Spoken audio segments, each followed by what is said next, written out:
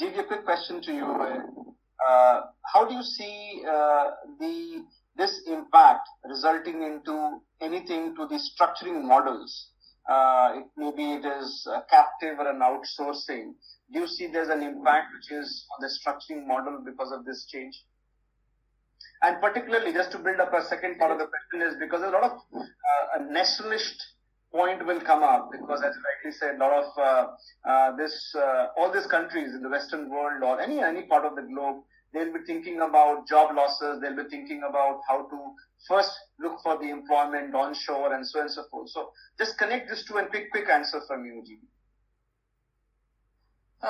Probably I will look at it from our context, in the context of in our organization itself. I think the next 2 quarters, this is going to be globally prevalent.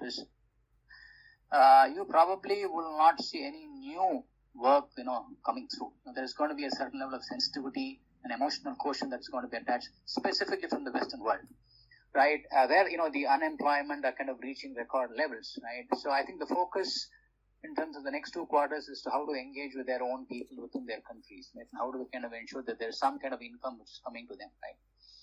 There is there's kind of an analogy that I believe is the desperation which has got created in the Western world, right, might make those people, more in terms of these unemployed people, to be picking up jobs at a severe undercutting of their salaries. Today, if you're looking at somebody paying $50,000, and he might come for a job at probably $25,000, $30,000. So that's going to create a bit of a stress, but that's going to be more temporary, because then what happens is the offshoring arbitrage potential may take a beating.